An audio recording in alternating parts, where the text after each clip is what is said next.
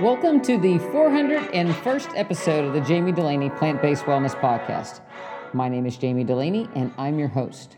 I'm a plant-based cardiologist and endurance athlete living in Southwest Florida. Thanks for listening. It's hot and humid. I say that every time. It's hot and humid here in Florida. Training for a marathon the second week of October, trail race, followed by a swim run, followed by a marathon, followed by a 50 miler. I don't know. So my cross training right now, I haven't got to the tire pull as I discussed in previous podcasts, but I am shoveling mulch. I had about 3 to 4 loads of mulch delivered by the tree trucks. And so every night it's me in a wagon and a shovel. So that's my cross training. Don't know exactly what it's working, but I got to tell you, my quads are sore after running like I've run a marathon. So it's got to be doing something. So I'm gonna take it that shoveling mulch is a good cross training exercise. So after dinner, it's me in the wheelbarrow and then into rest. So that's kind of how we're going now. Trees are all been put to sleep. We can still have some papayas, have some peppers, but for the most part, it's hot and humid in Florida, and we're just waiting for the weather to cool off so we can get more things planted. So it's run, podcast work, shovel mulch. And that's pretty much my routine. And I have a routine in the morning. I lay out my clothes for my run in the morning.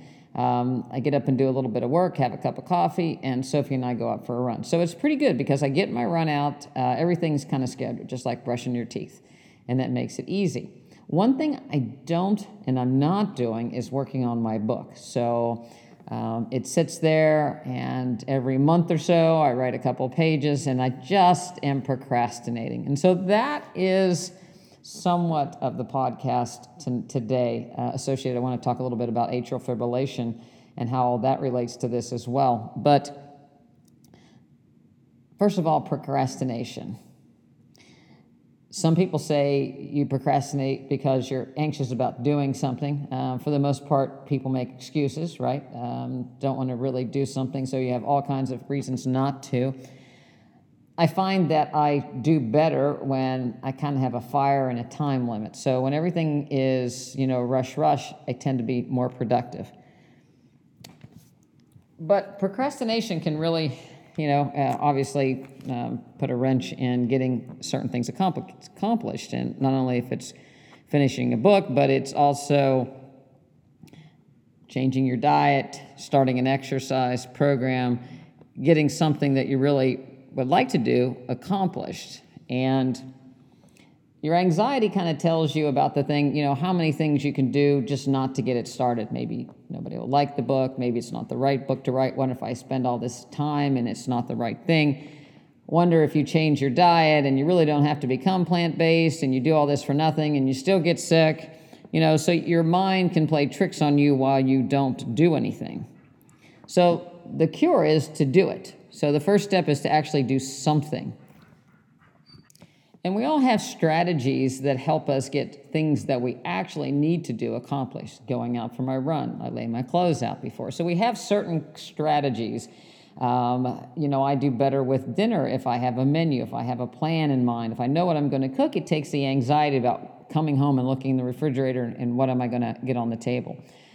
I have everything. I've shopped for it. It's ready to go. Sometimes the first strategy is recognizing why you don't do what you do and recognizing the excuses that you typically make. So if you all of a sudden see the excuses, I've had somebody come into the office and say, I've got a dozen excuses, and they go through the excuses of why they're not doing it. Well, if you just list them and you don't act on them, it doesn't really help. So you have to recognize the excuses early on and put that excuse fire out right up front. Sometimes you have to draw a fence around something. So when I became plant-based, I actually became vegan. So I was not going to eat animals both from an ethical standpoint as well as a health standpoint. So it gave me more than one reason to look for animal products as well as plant-based choices. So I didn't go to Starbucks and see the coffee cake there and say, well, I can't see the eggs, so maybe they're not in there so I can eat it. I pretty much knew there were eggs in that coffee cake, so because there were eggs in the coffee cake, I can't eat the coffee cake. I'm not going to eat birthday cake at the grocery store if somebody brings it to a party, because I know that's made with butter, eggs, all those other kind of things. So if somebody brings a dessert, I know right up front that that's something that I'm not going to touch. So it helps me. It takes the temptation for me having just a bite away because it has animal products in it. So I put a fence around it. So I think that's a good way to recognize a response, recognize some strategy that you can have for not completing your task. We have nutrition class in the office as part of our membership. We Zoom them so people can watch at home. They can watch at their leisure because we put them up on our members-only website. And we have in-class nutrition classes. And when I first started the nutrition classes, I actually charged a fee because we didn't have a membership practice. And it was a nominal fee, but it was enough skin in the game that all the people showed up for all the classes the whole time. There might have been one person that really didn't want to do it and they signed up and didn't show. But for the most part, when people had skin in the game and when people paid for the nutrition classes, they showed up and they paid attention. Now, everybody gets to come to the nutrition classes or has the opportunity as part of their membership. And we had 3 nutrition classes at one point, and now that's fallen off. And largely, I believe that it's you've already paid. It's no big deal. I get them anyway. I don't worry about them. So, it's part of my membership that goes to everything else. And so I believe that part of the reason why our attendance at our nutrition classes has fallen off is people don't feel the skin in the game to show up for nutrition class. In some respects, Zoom has made it easy too, because it's like, I'll watch them later, but of course, then nobody ever does. The other thing you can do to complete the task or make a change is to visualize the end result. So if it's getting off your medication, if it's losing weight, if it's running a marathon, if it's a travel that you want to train for so that you feel good, you imagine, or you want to get healthy so you can travel, it's imagining the finish line. And I'll have people journal and put the finish line, put that goal up every day, and then you back down off of that, just like you would back down for a training plan in a marathon. How are you going to accomplish that goal? And when you train for a marathon, you have a weekly training program, and it builds to the final marathon. That works for any goal, in that you break that task down. So whether it's get off your medication, what do you need to do to accomplish those goals? Break that down into smaller and smaller pieces. Because if you look at the big goal, it's often very difficult to see, geez, how am I going to lose 80 pounds? Or how will I ever get off 5 medications? Or they told me I'd never get off my insulin, or I'd always be on cholesterol medicine. My back always hurts. And it's hard to realize feeling well or getting off medications when you look at that giant goal of how you have to change, as opposed to how do I break this down? Part of becoming plant-based is how do you go out to dinner with your friends? And I've been asked and said it on many a podcast that, will my friends ever ask me out to dinner again? Will they ever invite me over again? Do they want to be around me when we eat? I'm going to lose all my friends. And there's strategies to go around that, but the reality of it is that most of the time, if you're eating healthy and you traditionally went out to unhealthy restaurants with your friends, they really don't want to see somebody eat healthy when they're going to gobble down chicken wings and, blue cheese dressing. It just reminds them of what they should be doing, but they're procrastinating about. So you at least have to have a group or a support group or some group of people or some contact somewhere that inspire you to take action. And they can be virtual. They don't even have to know they exist. I have all kinds of virtual people that inspire me to do things. I hope to have a couple of them on the podcast here in the future. But if I see someone that's doing something or is doing something that I'd like to be able to do, they inspire me, and I follow what they're doing, and I try to emulate some of their practices. When you're first becoming plant-based, it helps just watching some of the movies. If you watch, Forks Over Knives is the traditional one that most people convert, but, Fat, Sick, and Nearly Dead, Johnny the Juicer, Game Changers, What the Health. There are all kinds of movies that can be inspiring. If you're a big person and you lift weights and you don't want to be a skinny person, look up strength training, plant-based people. If you're someone that's into cooking, there's many foodie type sites that you can look and find beautiful food online that you can emulate in a plant-based way. So you're not losing your ability to be creative. If you're somebody that enjoys cooking, I have people tell me that, I was a gourmet chef, and now, blah, blah, blah, blah. And, I kind of giggle over that one anyway, because gourmet chef to me means fat, salt, and butter. But anyhow, you can find ways to be creative and still be plant-based and still be healthy. And if you can find some people that inspire you that you can either hang out with part of the time or emulate or follow, it does make things, and you don't feel easier, and you don't feel like you're on such an island. This is where I believe metrics also come in. If you're keeping a journal and you have your goals and you have your plan and you're filling in your progress, then that also helps to keep you moving along. If you're just kind of winging it with no real path, just hoping for the best, it usually never works out. And I have a couple examples, which is going to lead me into talking a little bit about atrial fibrillation.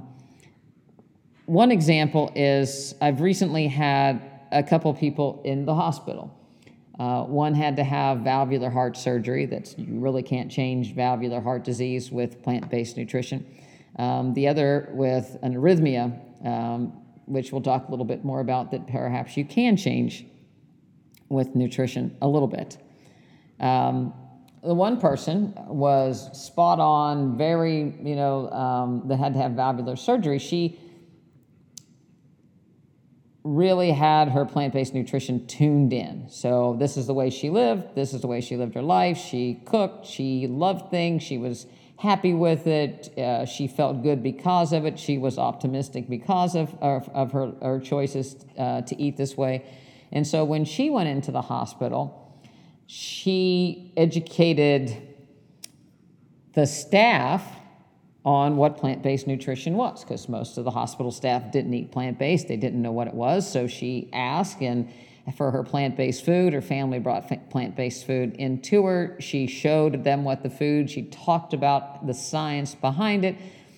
So she was very comfortable and positive as she talked about her plant-based nutrition and how it had brought her sustained health. She's an upright, positive person, so she did it with a smile. It wasn't complaining. She was, happy to share her good news with other people. Another person went into the hospital, got served the traditional hospital food, and was very disappointed because obviously you order one thing and nobody knows, for the most part, what plant-based nutrition is, so you get another thing. So even people think yogurt is plant-based, or they think vegetarian is close enough. So they'll serve regular yogurt, or they'll serve regular creamer, or oats with milk, or, bring the eggs because nobody knows where eggs come from. And so it can be very disappointing, and this is just how bad hospitals are, and you can't do anything about it, and here we are. So there was an opportunity lost to educate other people, and there was an opportunity lost to work a problem as far as how do you stay plant-based when you go to somewhere that is not plant-based at all for the most part. Granted, making the transition to plant-based nutrition is not easy, and you can make it as far as being vegan and still stay unhealthy. So you can eat a lot of vegan foods and then slip in a little bit of, again, birthday cake and donuts and things like that, which really don't prove you wrong. Most people don't know what vegan is, so nobody really calls you on it for the most part, and maybe you don't even tell anybody. And so you can just kind of struggle along and never achieve your goals. So I have a recent example where someone had an arrhythmia and had to go to the hospital, and it was it's never fun going to the hospital, and it was an experience that made them never want to have that happen again. But they kind of went home and did the same thing and stumbled, and lo and behold, the same thing happened again, and they had to go back to the hospital.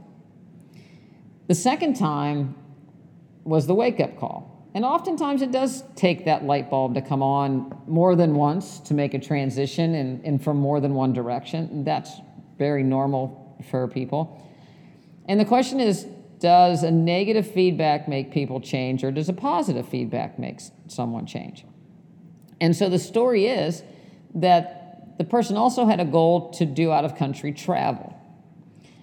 So there was a fear of having this arrhythmia that could cause problems recur, which would result in more hospitalization and maybe something worse, that was driving the change, especially on the second attempt. But there was also the positive goal of wanting to make a change so that they could safely travel out of the country. So it always, the question always comes up. I believe the positive goal is the better. So if you have a time period, so now procrastination is over. If you don't really have a goal out there, well, I need to change, I'm going to change, but there's really nothing out there making it too imminent other than this fear, and the fear lasts only so long. Even when people have a bypass, 6-8 weeks, the pain's gone, the fear of dying from heart disease goes away. So I don't believe that fear drives many people to make long-lasting change, nor do I think that doctors can scare patients into making long-lasting change. I think that's kind of ridiculous, and it doesn't really work. I've tried it. When your back's against the wall, you try a few things, but I don't think that it really works. People have to want to do something, and they have to have their own goal that they really want. So the person had this goal, and there's a time frame because there's travel dates.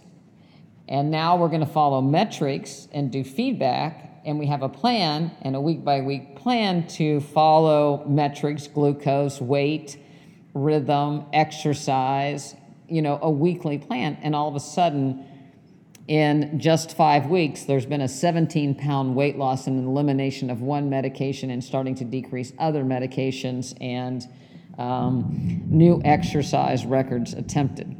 So I don't believe it was a negative feedback. I believe it was the goal and then having a plan and having metrics to want to do something.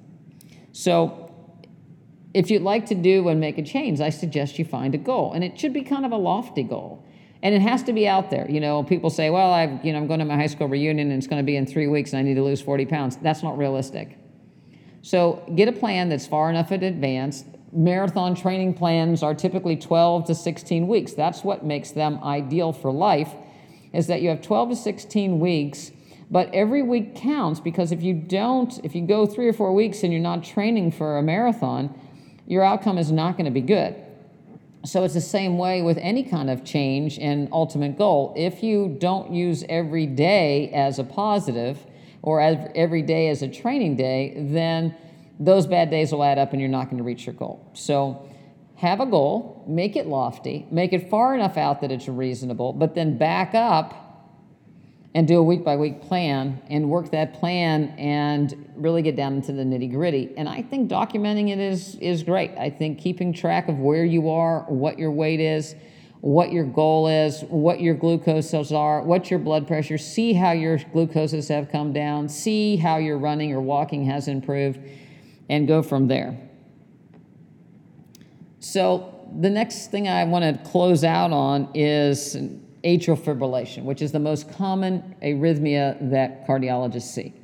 Atrial fibrillation is when the top chamber of the heart quivers, and so it beats at about 300 or more times a minute, and the bottom chamber tries to catch up. And the bottom chamber can't catch up because there's a circuit that has to occur. And so typically, depending on how old you are, your bottom chamber could go 150 to 170. The top chamber is like, it primes the pump, so to speak. So the top chamber, the left atria, the atria will contract and just fill the ventricles so that they're stretched, ready to contract like a rubber band. So you stretch the rubber band right to where it's supposed to be stretched, that you get the maximum recoil, and then your heart beats as a recoil, and you pump blood to the rest of your body.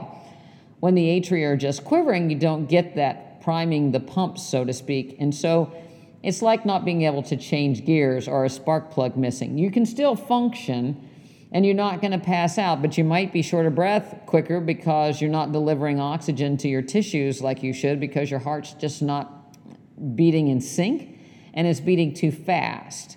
And when your heart beats too fast, it's like running a race. So now all of a sudden you're burning carbohydrate right and left because your metabolism is off, because you can't get enough oxygen to your tissues to burn fat for the most part.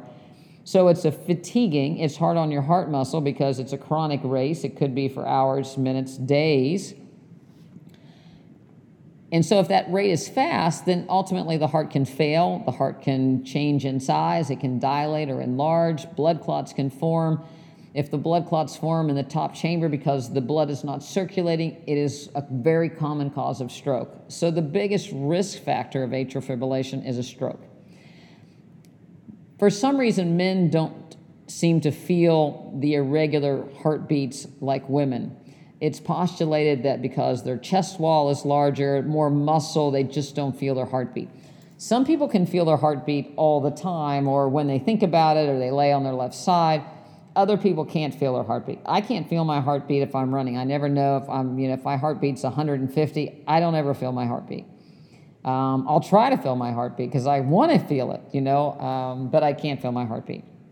But some people can. People that tend to have mitral valve disease tend to be able to feel their heartbeat. They're more in sync. They can feel it easier. But the risk is if you can't feel the fast rhythms and you don't recognize the sign of being short of breath with exertion, or not, having the oomph that you did, or if you're sedentary and you really don't tax your heart, or you don't know why you're short of breath, you can miss this, and if you're not evaluated and treated, you can present with a stroke. Blood thinners, there are multiple ones out there that protect against a stroke. The old one was warfarin or Coumadin. It had to be titrated up to a level that was therapeutic, so we call it an international ratio of 2 to 3. If it's too low, your INR, your blood's too thick, then it doesn't really work. If it's too thin, there's a risk of bleeding. And it took 2 or 3 days to get this titrated up. So in the old days, when people had atrial fibrillation, they have to come in the hospital and sit there while we titrated their Coumadin so they got to a level where it was safe to go home. Now there are medications that work a little differently, that aren't affected by diet, and aren't affected by greens. And that was the other thing with Coumadin. It was affected by antibiotics because it was vitamin K dependent. So if you changed your gut flora, you changed the production of vitamin K, which would cause your blood to thicken up or thin, depending on how much you ate or didn't eat. But the new medications don't depend on, so they're not reliant. You don't have to worry about what you eat. As soon as you take the first pill, you're protected, which makes it nice. So often we'll give people, the blood thinner to have. If they can feel their atrial fibrillation, they take it, and then they're protected. And then there are various antiarrhythmic drugs, medication to try to prevent the atrial fibrillation or get people back in a regular rhythm. But quite frankly, they're not that good. So the drugs that are the safest with the least amount of side effects are also the ones that are probably least effective. So we're talking 60%, 70% efficacy of maintaining a regular rhythm once this atrial fibrillation starts. And so sometimes people have it once, and then they may not have it for another couple years, maybe 5 or 6 years, and then they may start having it more frequently, and then they have it every day, and then they have it all the time. They can't get out of it. And so what's the cause?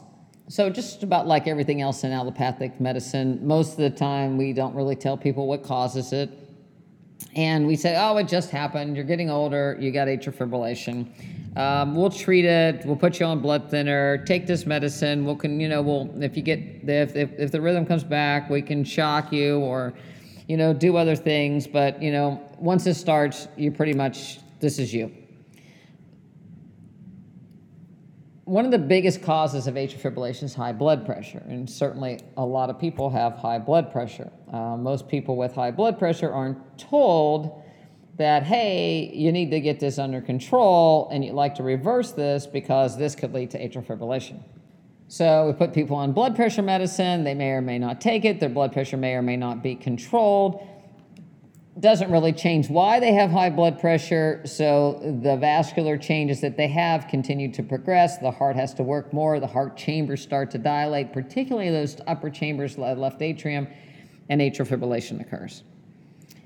Another reason that used to be the most common reason was valvular heart disease. So back in the day when people had scarlet fever or rheumatic fever from strep infections, they would have typically a narrowing of the mitral valve or a narrowing of the aortic valve, and because the heart had to work harder to get blood through these valves, the top chambers would enlarge and they would get atrial fibrillation. So if you've ever seen the commercials for blood thinners, they'll say, in non-valvular atrial fibrillation.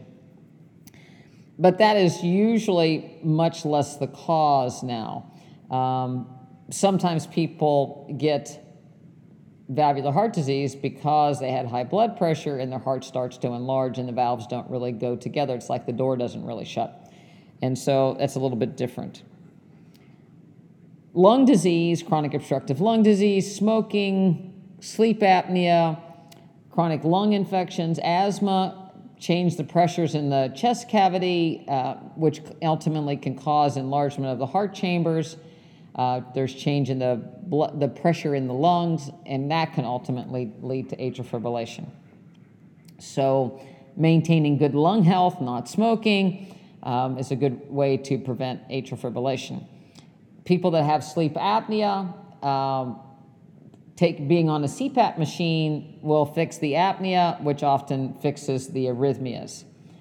Being on a CPAP machine doesn't fix sleep apnea, it just fixes the symptoms of not breathing. Ultimately, people need to lose weight, and that can often eliminate sleep apnea. The other thing is breathing techniques. We've mentioned, and we've had Patrick McGowan on the podcast with the Oxygen Advantage that talks about different ways of breathing using your diaphragm that can ultimately help with lung disease and oxygen transfer, and that could lead to a decrease in atrial fibrillation.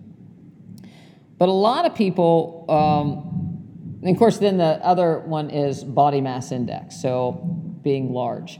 Being overweight puts more stress on the heart. The capillary density of adipose tissue is immense, so the more tissue you have, the more blood flow you have to that tissue. So the bigger you are, the more your heart has to work. So it's like if your heart is the central hub of your entire transportation system of arteries in your body, it's like taking over another city if you have a lot of vasculature from being overweight. So your heart has to pump a lot larger distance. Ultimately, it's a lot of stress on the heart enlarges, atrial fibrillation can occur.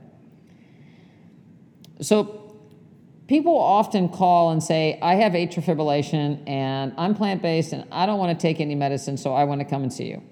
Can you fix my atrial fibrillation?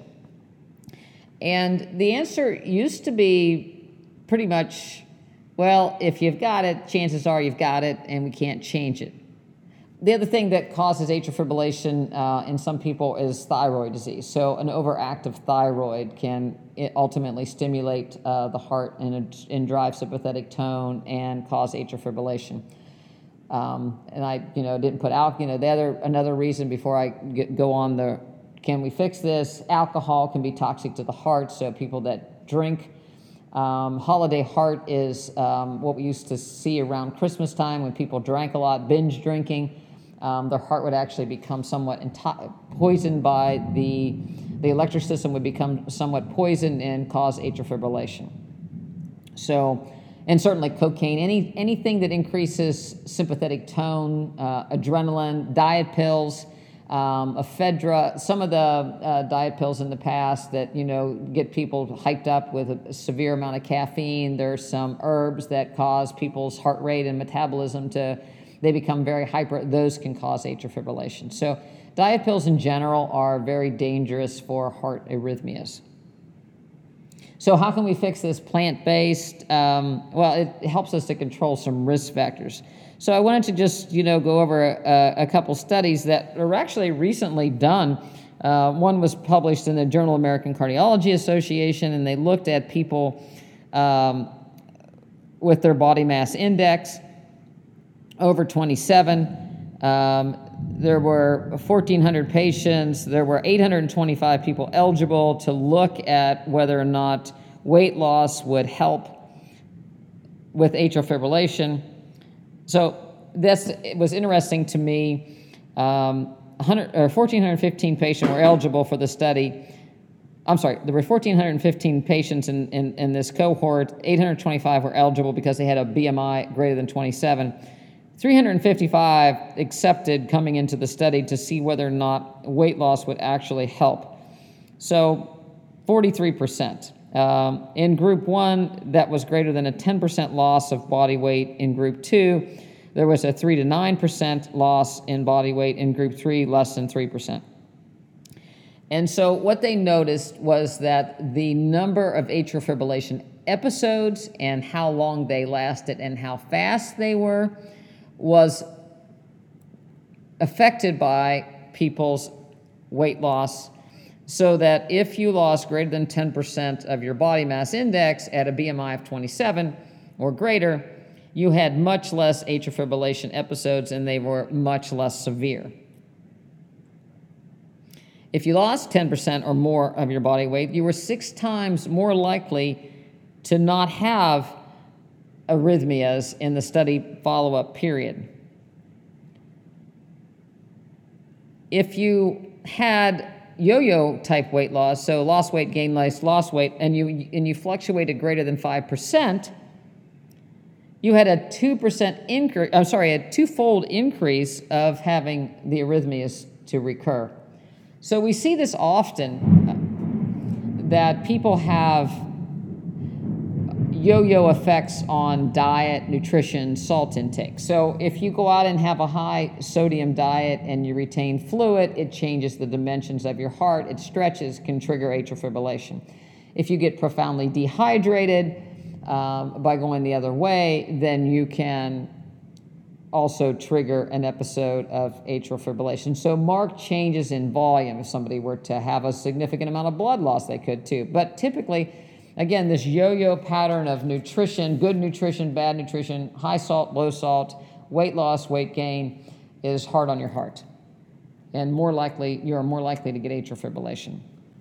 There was another study that looked at if you got your risk factors under control, the ones we talked about, hypertension, body mass index, diabetes. Diabetes is also associated with increased risk of atrial fibrillation. Smoking, coronary artery disease, optimizing cholesterol.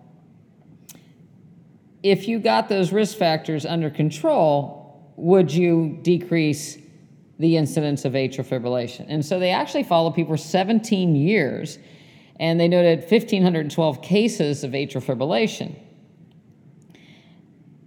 The thing that blew me away in this study was that only 5.4% had the risk factor control optimized.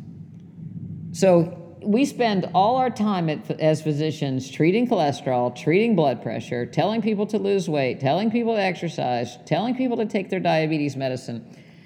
And the reality of traditional medicine was successful in this cohort, this study population of 5.4% at getting people's risk factors under control. So it shows you how little benefit how little success that we ultimately have with traditional, here's your prescription, go lose weight and exercise, advice works. 10% of white females got their risk factors under control, but only 1.6% of black males got their risk factors under control. Most likely that was due to follow-up. 56.5% of the atrial fibrillation cases could be explained by greater than one risk factor being out of control. And the most important one was hypertension. So hypertension not being controlled was the number one reason why people got their their atrial fibrillation episode. When we admit someone to the hospital with high blood pressure and put them on an awful hospital low sodium DASH diet of about 1,800 milligrams of sodium, most blood pressure gets better almost immediately. And we're backing off on medication. So people can come in on 3, 4, 5 medications, and all of a sudden, just a couple days of being on a restricted salt diet, their blood pressure goes away. That's how easy it is to fix blood pressure in most cases. And we can't do it in the traditional medical society, because if you go to my favorite restaurant to pick on, Chick-fil-A, you get 2 grams of salt. You go to an Asian restaurant, you're getting tons of salt. If you go to a Mexican restaurant, everybody has high sodium beans, high sodium tamari. So people that eat out a lot are getting a tremendous amount of salt, which drives blood pressure, which drives atrial fibrillation. The last one, when we talk about nutrition, is what happens if you change your diet to a plant-based diet. I don't know if you can hear this in the background, but we're having a thunderstorm. It's pretty impressive. Sophie is under my desk. So they looked at a paleo diet versus a plant-based diet. And what they found was that, and this was published in the Journal of American Heart Association, that if you were on a low-carb diet, you had a higher incidence of atrial fibrillation, which was based on how many plants you didn't eat, basically. So whether you had a low-carb diet that had more protein than fat or more fat than protein, it didn't matter. The lower your carbohydrate intake, the higher the atrial fibrillation rate. And reason being was that the higher the fat, higher the protein, the less that you have these risk factors that we talked about in the other cases controlled. So if you're eating a paleo diet, you're getting more fat, usually more salt, driving your blood pressure, driving vasoconstriction, driving vascular disease, which ultimately drives atrial fibrillation. So it's not so much, and certainly when we eat kale and beets and cabbage, we increase in nitric oxide production, we dilate blood vessels, we increase the supply of blood to the heart, so that's a calming effect to the heart. But not only is eating plants calming to the heart, but taking the other things away and taking the insults away, just like everything else in the body for the most part. If we take away the bad things, our body can heal itself. So if you're early on into atrial fibrillation, or you've had an episode, or somebody you know has atrial fibrillation, or you have a family history that you think that's a family history of atrial fibrillation, it's probably more likely related to how you live, how your family lives, what you eat, your risk, and overall other factors that are associated with atrial fibrillation. So getting these under control early is a good way to avoid atrial fibrillation altogether. Certainly there are therapies, and I'm not going to go into the therapies today, such as ablation, the medications and ablation. There are things that you can put in the heart to prevent the blood clots from going into what we call the left atrial appendage. The various successes, and certainly ablations have become, but they're invasive. They're not without risk. They're not without recurrence. It's always better to keep your original equipment in tip-top shape. So if there's ever a takeaway message from my practice of medicine and what I've observed over the years, and what I'll say in this podcast, is your original equipment is always going to trump any replacement parts, replacement procedures, and everything you came with you really need. So you should try to keep as many of your parts as you can and keep them working well. And your body will repair things for a long, long time if you don't abuse them to the point and neglect them to the point of no return. So I hope that this was a little bit informative. I hope you have a plan, get a calendar, get a journal. The dollar store sells, those little, I really like those little essay composition books that we used to all have to write in grade school back when people used pens. Grab something down, journal your goals, get a positive one, make a plan, work your plan, control your risk factors, and you too can be free of arrhythmias and keep your parts in working order. Thanks for listening.